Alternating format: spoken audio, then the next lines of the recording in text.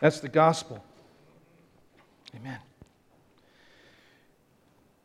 You know, what that wonderful anthem did is what every good sermon should do. Every good sermon should present, the problem and then the answer. Praise the Lord. And let me tell you what, John's sermon did that. And what a blessing it's been to walk through this sermon and to hear the scathing commentary of Holy Spirit through John the Baptist for folks who have made their religion, who've made it all about themselves and made it all about their arrogance and their pride, and said that it was about following God. And that's where the John the Baptist sermon is. That's the front of that sermon is this scathing rebuke. And it's easy for us to say, "Well, go get them. Preach on John the Baptist. I'm against it. Go get them. Go get those sinners." And and it's hard for us to see that we are sometimes, a lot of times, the ones that John the Baptist is speaking to. When we make it anything, we make our salvation, our hope, our faith in anything other than God Almighty and His Son Jesus Christ, that's where we find ourselves, in the same boat. So that's what the beginning of the sermon is all about. Brother Fred gave you that sort of recap, and then we find ourselves in the last 3 verses where John the Baptist talks about the results, the impending judgment of living that life, of having that attitude. He says in verse 10, look, there's an axe already laid at the trees, and Jesus is the one holding it, the axe. There's an axe laid at the trees. The judgment is set for this nation of Israel. That's set. The axe is there. There's nothing that can be done. And just in a few decades after this sermon, we find that Israel was just laid to its knees. The temple, not a single stone standing on top of another where that formed the temple. It was gone. And Israel's never been the same. And that was to come. But there are definite consequences in our choices. And we see that every day. And there are definite consequences for us as individuals. And there are absolute definite consequences for us as a nation. And those things are set. But then John gives us hope and consolation in verse 11. He says, now look, the baptism I am preaching is one of repentance. It's one to say, look, as individuals, although our fate is set as a nation, as individuals, there's still hope for us. There's consolation for us if we repent, if we bear the fruit of repentance, if we are honest with our part in being a brood of vipers, of being those who have made it all about us. If we will do that, if we will repent individually, then there's hope for us. And John is saying, let me be clear. My baptism is about that. It's about repenting. It's about humbling yourself, about being poor in spirit, about mourning our eternal state because of our choices. I know this is not popular in our nation because we live in a culture where it's everyone else's fault. And what's valued is to be the first one to point out somebody else's fault and then to cancel them. This virtue sort of signaling sort of place that we That's what we value. And there's no value placed on, you know what, I was wrong. I was wrong. I'm sorry. Will you forgive me? That's repentance. That's bearing the fruit of repentance.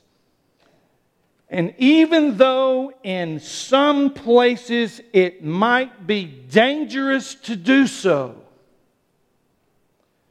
this is what we are called to do, who we're called to be. John is saying, look, let me be clear. My baptism is repentance. But there's one who's coming after me. He's talking about Jesus, whose baptism, whose sandals I'm unable to even hold, to untie or carry, much less wear. Forget about it. Jesus, that guy's coming. Now, He's going to baptize you with Holy Spirit and with fire. It's Jesus who will bring your salvation. He's coming. That one. That one. If you will bear the fruit of repentance, then His baptism will save you. And that's verse 11. Then we pick it up in verse 12. Let's look at verse 12 again. His winnowing fork, talking about Jesus, His winnowing fork is in His hand, all right? And He will clear His threshing floor. And then He'll gather His wheat into the barn. But the chaff He will burn with unquenchable fire. Wow. Let's pray together. Oh, Lord, thank You for the gospel, how it's been so clearly presented through our worship this morning. You know, You are our mighty fortress. Our hope is in You. It is right that we stand with our hands lifted up to You and praising You. It's right. Thank You for this gospel. Now I pray, Holy Spirit, that You will draw Yours to Yourself today. In Jesus' name, amen. So, in this last verse of John the Baptist's sermon, I have two thoughts I'd like to share with you today. If you have that sermon notes and more that Pastor Fred talked about, you can follow along there and fill in the blanks. Okay? But here we go. Here are our two thoughts. Thought one. Everyone is subject to Jesus' sifting. Everyone. Jesus is the sifter, and everyone is subject to this. All right, let me explain this verse. You know, this winnowing, the sifting or the winnowing is symbolic. All right, let me explain this in an agriculture context. When the wheat was harvested, it would be brought to a threshing floor. And these threshing floors were up on a hill, because up on the hill is where the wind blew really, really well. All right?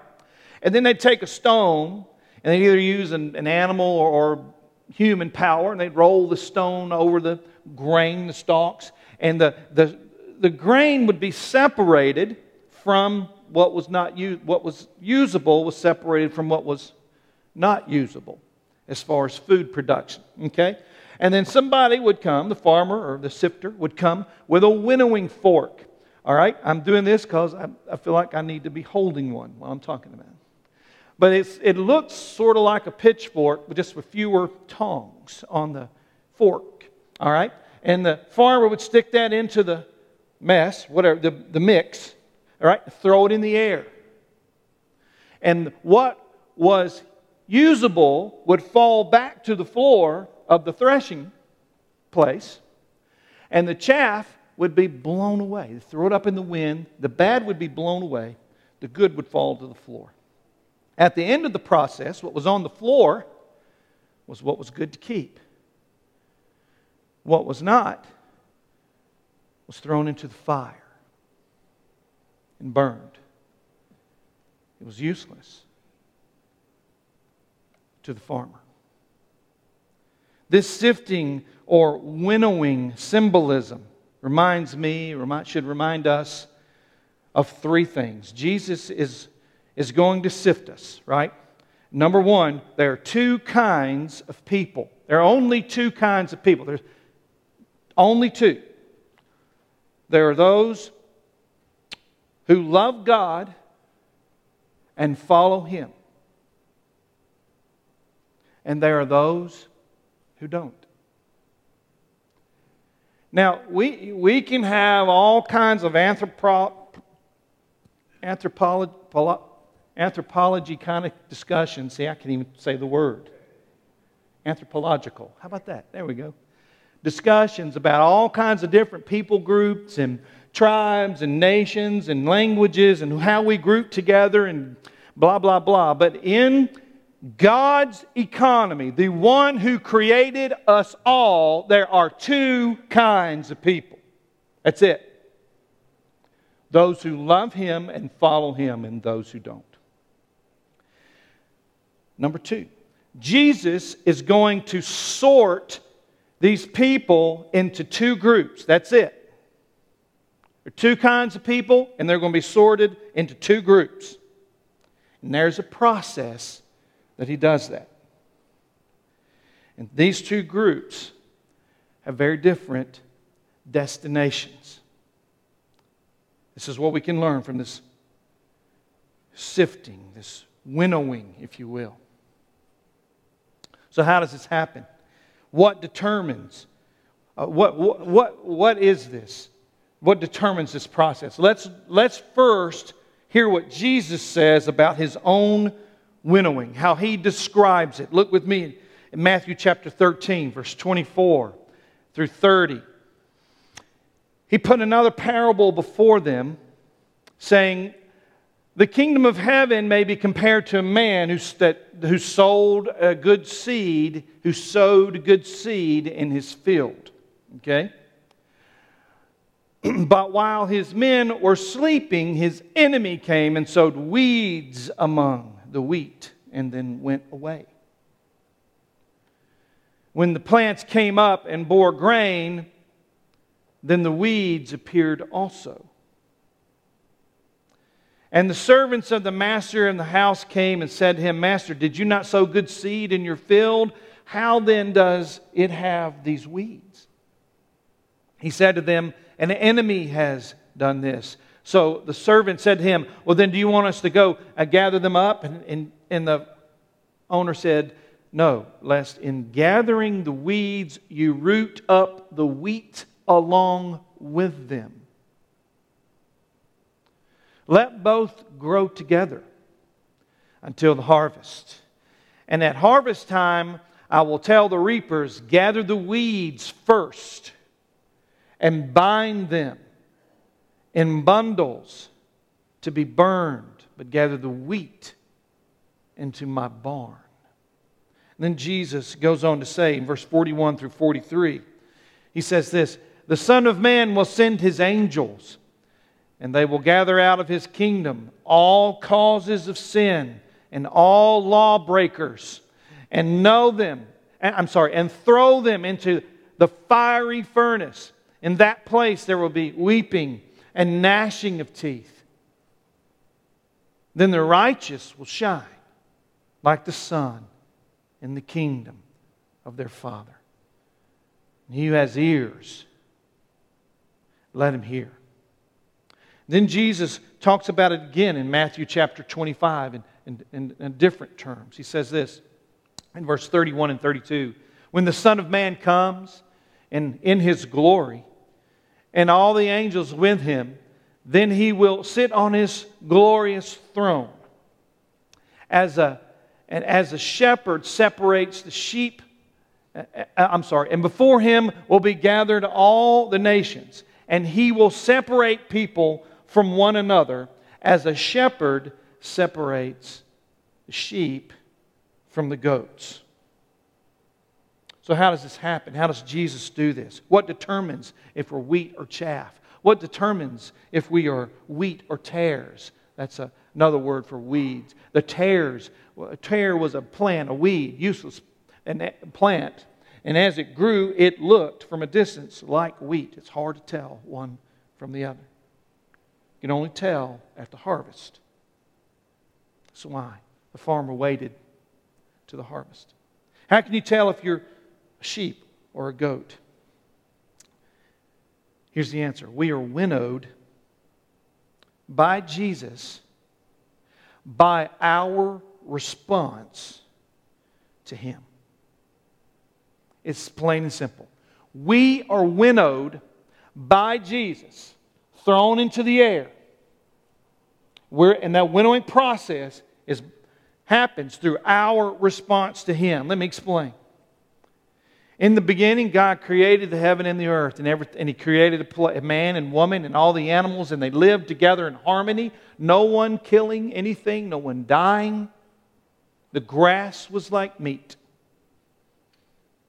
in a place called the Garden of Eden. In perfect harmony with God in that place. The Bible says that God would walk with Adam in the coolness of the evening. Wow. And something happened. And man chose to place himself where God should have been.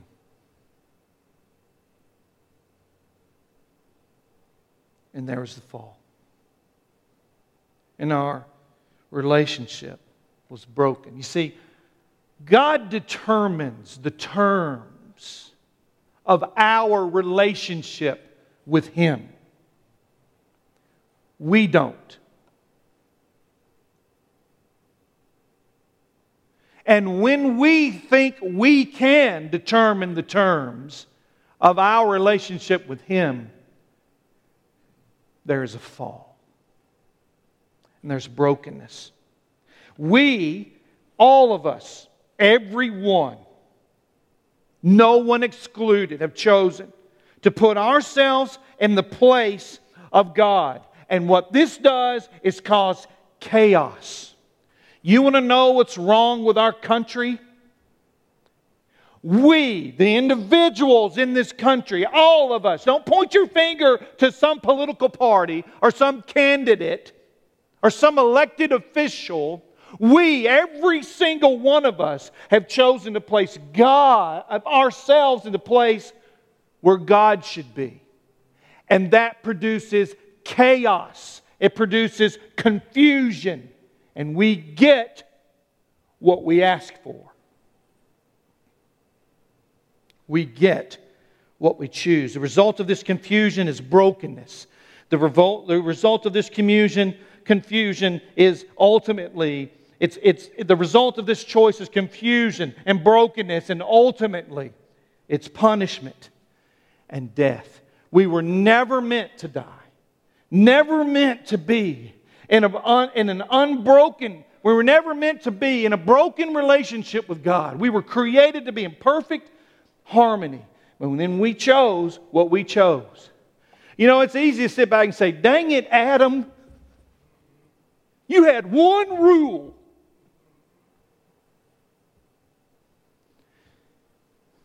It would have happened a lot sooner if it had been Derek and Eve.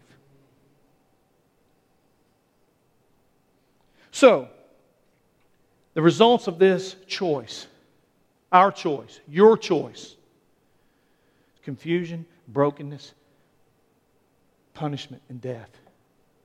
Here's the good news. But God, in His grace and His mercy and in His justice, provided His Son. The only one who could take on the sin of the world, of all who ever lived, who are living now and who will ever live. The only one, the only perfect one that could produce a once and for all payment for the giant, enormous debt that we've run up, even bigger than our nation's debt. The only one, but God, the only one who could pay that debt, the only one who could receive the punishment that we deserved, in God's justice. See, that sin had to be punished because God is righteous. And only Jesus could do all of that. Only that. Only Jesus could do that. He was born of a virgin. He lived a perfect, sinless life. He came into His ministry in that same river where John the Baptist was baptizing. And for 3 years He walked all over that beautiful land. He taught us how to live. He taught like no one had ever heard before. He blew people's minds. Enormous crowds came to hear Him. The life-changing truth of His gospel, of His good news. People were healed. The blind were made to see. The deaf could hear. The mute could speak again. Those who couldn't walk, who could never walk, never had the ability of walk, could in a snap of the fingers, the spoken word of Jesus Christ could rise up, take your mat, go present yourself to the priest. Those who were unclean were made clean again. Those who were unholy were made holy. Lives were changed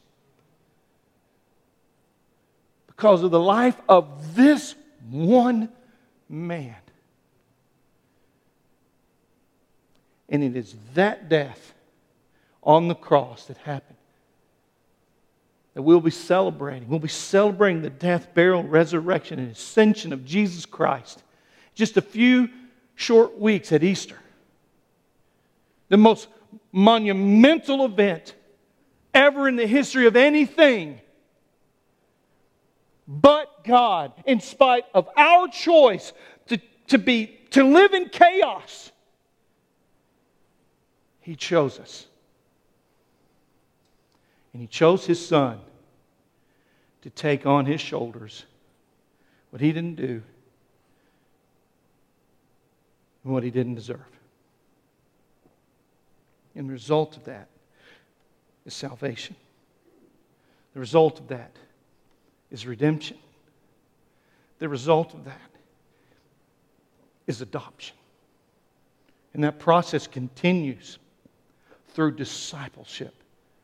It's not a one-time thing where you get your card punched and then, whew, now I can go back to just doing. There's this process of discipleship that we must enter in for the rest of our lives as we learn what it means to be a follower of Christ. Salvation, redemption, and adoption. The result of choosing Jesus. Or you can choose to reject God. Or you can choose to try to be in relationship with God on your terms. The results of that is chaos, brokenness, judgment, and punishment. So that's my first thought. All of us are subject to Jesus' sifting. Thought number two is this. After the sifting, there are only two possible destinations. You know, we talked about that, the sifting process that happens. And what's left on the threshing floor is what's usable, what's good, what's valuable. And what's not, it's put into bundles and raked to the side and thrown into fire. It's not even good. They don't even take this stuff to build a fire in their homes to cook with or warm themselves. They just burn it. It's that useless. There are two destinations. First destination is into the barn. How many of you grew up on a farm or around a farm, had a barn? Yeah. Barns are magical places. You know, I didn't grow up on one, but I had one later in life. And it's this magical place where you keep all kinds of tinkering kind of stuff in your tractor, and some people keep their chickens in there. I wouldn't. Let me tell you that I learned this from my experience of having a barn. Don't ever have your pigs get their shots in a metal barn. You'll lose your hearing. Learn that. Anyway, that had nothing to do with this sermon. But it's pretty fun. Into the barn. Let's just break down the Greek right here in this little area. It's a very picturesque way of saying the word barn here. It's a compound word in the Greek. And it's apotheke. Apotheke. And it comes from to put or to put away from. All right? It describes, in Greek, the place where you put away what is valuable to you for safekeeping. For the farmer, the treasure was the wheat, and he wanted to keep it safe. And so the wheat and the grain were taken to the barn. Can't get don't get out of your mind if you're raised on a farm, if you had a barn, the nasty kind of dirty place that a barn might be. This is a place where treasure is kept. And it was safe. A place where your treasure could go, where it was safe and protected. Jesus, or what John is saying here about Jesus, is that wheat, that the grain, the usable treasure that is left on the floor of the threshing floor, it is going to be taken to a place where treasure goes, that's safe, where it can be kept and protected. And Jesus talks about this place. Jesus does, but the Bible talks about this place. In Psalm 23, verse 6, look what the psalmist says here. He says, "Surely goodness and mercy shall follow me all the days of my life, and I shall dwell in the house of the Lord forever." Look at John chapter 14, verse 1 through 3. He says, "Let not your hearts be troubled." This is Jesus. "Believe in God, believe also in me." Listen, "In my Father's house there are many rooms. If it were not so, would I have told you that I go to prepare a place for you? And if I go to prepare a place for you, I will come again and I will take you to myself, that where I am, you may be also." Safe place, protected place, where treasure is. Where treasure is kept. And look at Revelation chapter 21, verse 3 and 4. "And I heard a loud voice from the throne saying, 'Behold, the dwelling place of God is with men. He will dwell with them, and they will be His people. And God Himself will be with them as their God.'" Now listen to this.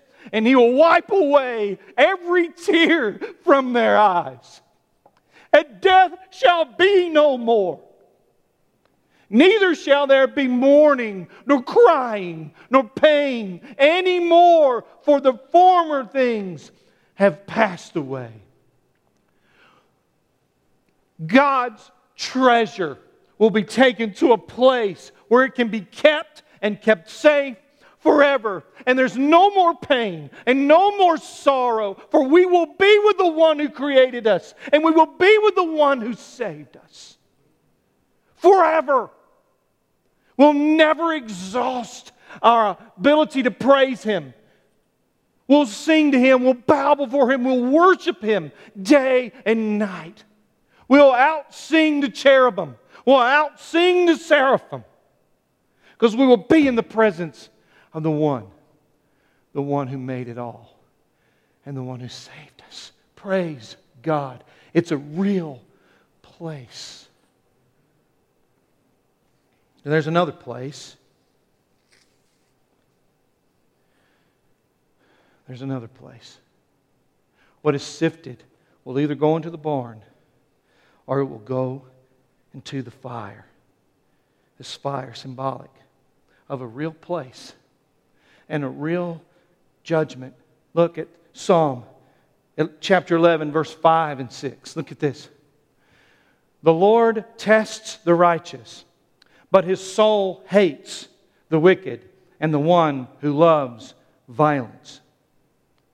Let Him rain coals on the wicked, fire and sulfur, and the scorching wind shall be the portion of their cup.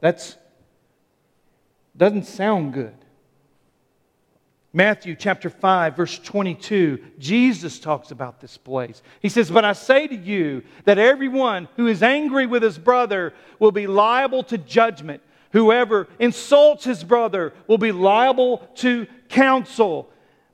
And whoever says, 'You fool,' will be liable to the hell of fire." Now, this place that Jesus refers to here in the Scripture is called Gehenna. Gehenna was a real place. It was a deep valley where pagan worship occurred, where people literally burned their children to worship a pagan god. The nation of Israel thought it to be so detestable it was worthless, except only to be a place where fire burned day and night, where they burned their trash. This is where the bodies of criminals were taken to be disposed of and burned. This was a nasty, horrible place. And the smells must have been ghastly. Awful place. If you weren't condemned to death, but almost, you were condemned to be the ones who kept the fires going. It was a horrible place. And Jesus said, this is the kind of place reserved for those who choose themselves. Matthew 25, verse 41. Jesus goes on to talk about what happens to the goats. You know, he was talking about separating the people into two groups, either sheep or goats. And this is what he says happens to those who are the goats. Verse 41. Then they will say to those on his left, and he will say to those on his left, these are the ones he's called goats, "Depart from me, you cursed, into the eternal fire prepared for the devil and his angels. And these will go away into eternal punishment, but the righteous into eternal life." In 2 Thessalonians, it talks about how Jesus returns, and His return, and how judgment is a part of His returning. Look at verse 8 and 9 in chapter 1. It says, "In flaming fire, inflicting vengeance on those who do not know God, and on those who do not obey the gospel of our Lord Jesus. They will suffer the punishment of eternal destruction, away from the presence of the Lord and from the glory of His might."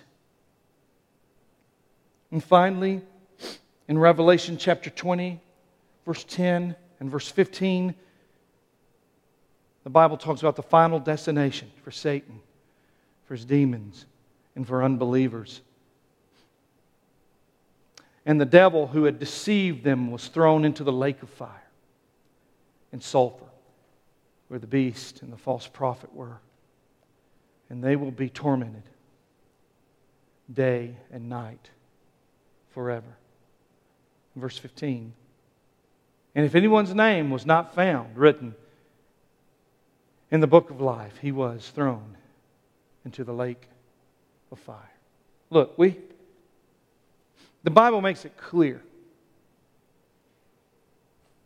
There are two choices. You can choose to follow God and love Him, or not. But there will be a sifting. Jesus Himself will sift us into two groups. There's only two groups. In that scripture in Matthew, John the Baptist says the threshing floor will be cleared. There's nothing left there. There's not a third option. You either are taken into the barn and kept and protected and valued and treasured, or you're thrown into the fire. That is the choice today. We're all facing that fire. All of us are facing either a refiner's fire that makes us more like Jesus, or judgment. We're facing that on earth right now and in eternity. So my invitation today is this: which will you choose? This is the invitation. Which will you choose?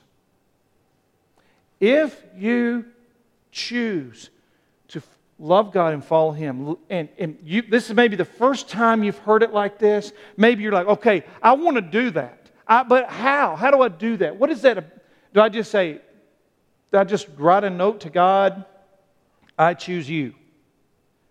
How do I do that? That's a great start. Let me tell you what that involves. It involves this. First, you admit that you are one of those who've chosen yourself over God. When you may say, I never have chosen myself. I've always chosen others. You know, I make my kids are more important than anything. Well, that's your choice. My spouse is more important than anything. Well, there's your choice. You've chosen that. You've not chosen to make God more than anything, important than anything. And when you do that, when you boil all that down, even the person outside of Christ who has the worst self-esteem, if you boil it all down, in the bottom of the pot, what's left is selfishness. Selfishness, the root of all sin, pride and arrogance that says, I want it my way and not God's. I choose to believe that either I don't need that or I'm not good enough for it. So do you admit that I'm in that spot? I've admitted that. And then you believe that Jesus is who He said He is, and He did what He said He did, and He's coming again. You believe that. And then you trust God with your life. You just say, okay, God, I admit that's me. I believe in you, and here is my life such that it is. It's yours. Take it and do with it as you please. I want you. That's what choosing God is. It starts there. And then you enter in the process of becoming a lifelong disciple. I'm inviting you to come be a part of that. I'm inviting you to come forward. If that's your prayer today, I want that. If you're online, please let us know. Email us, talk to us, let us know how we can help you and tell you what's next in that process. Or if you're here today, come forward. In the balcony, on the floor, in our choir, whomever, come. Pray this for our nation, believers. Pray this for your neighbors. Pray this for your friends and family. And pray for our nation's leaders. And I don't just mean, Lord, I pray that a bus hits them. I mean, pray for them. Pray for their salvation. Pray for them. Let's stand together. Pastor Fed's going to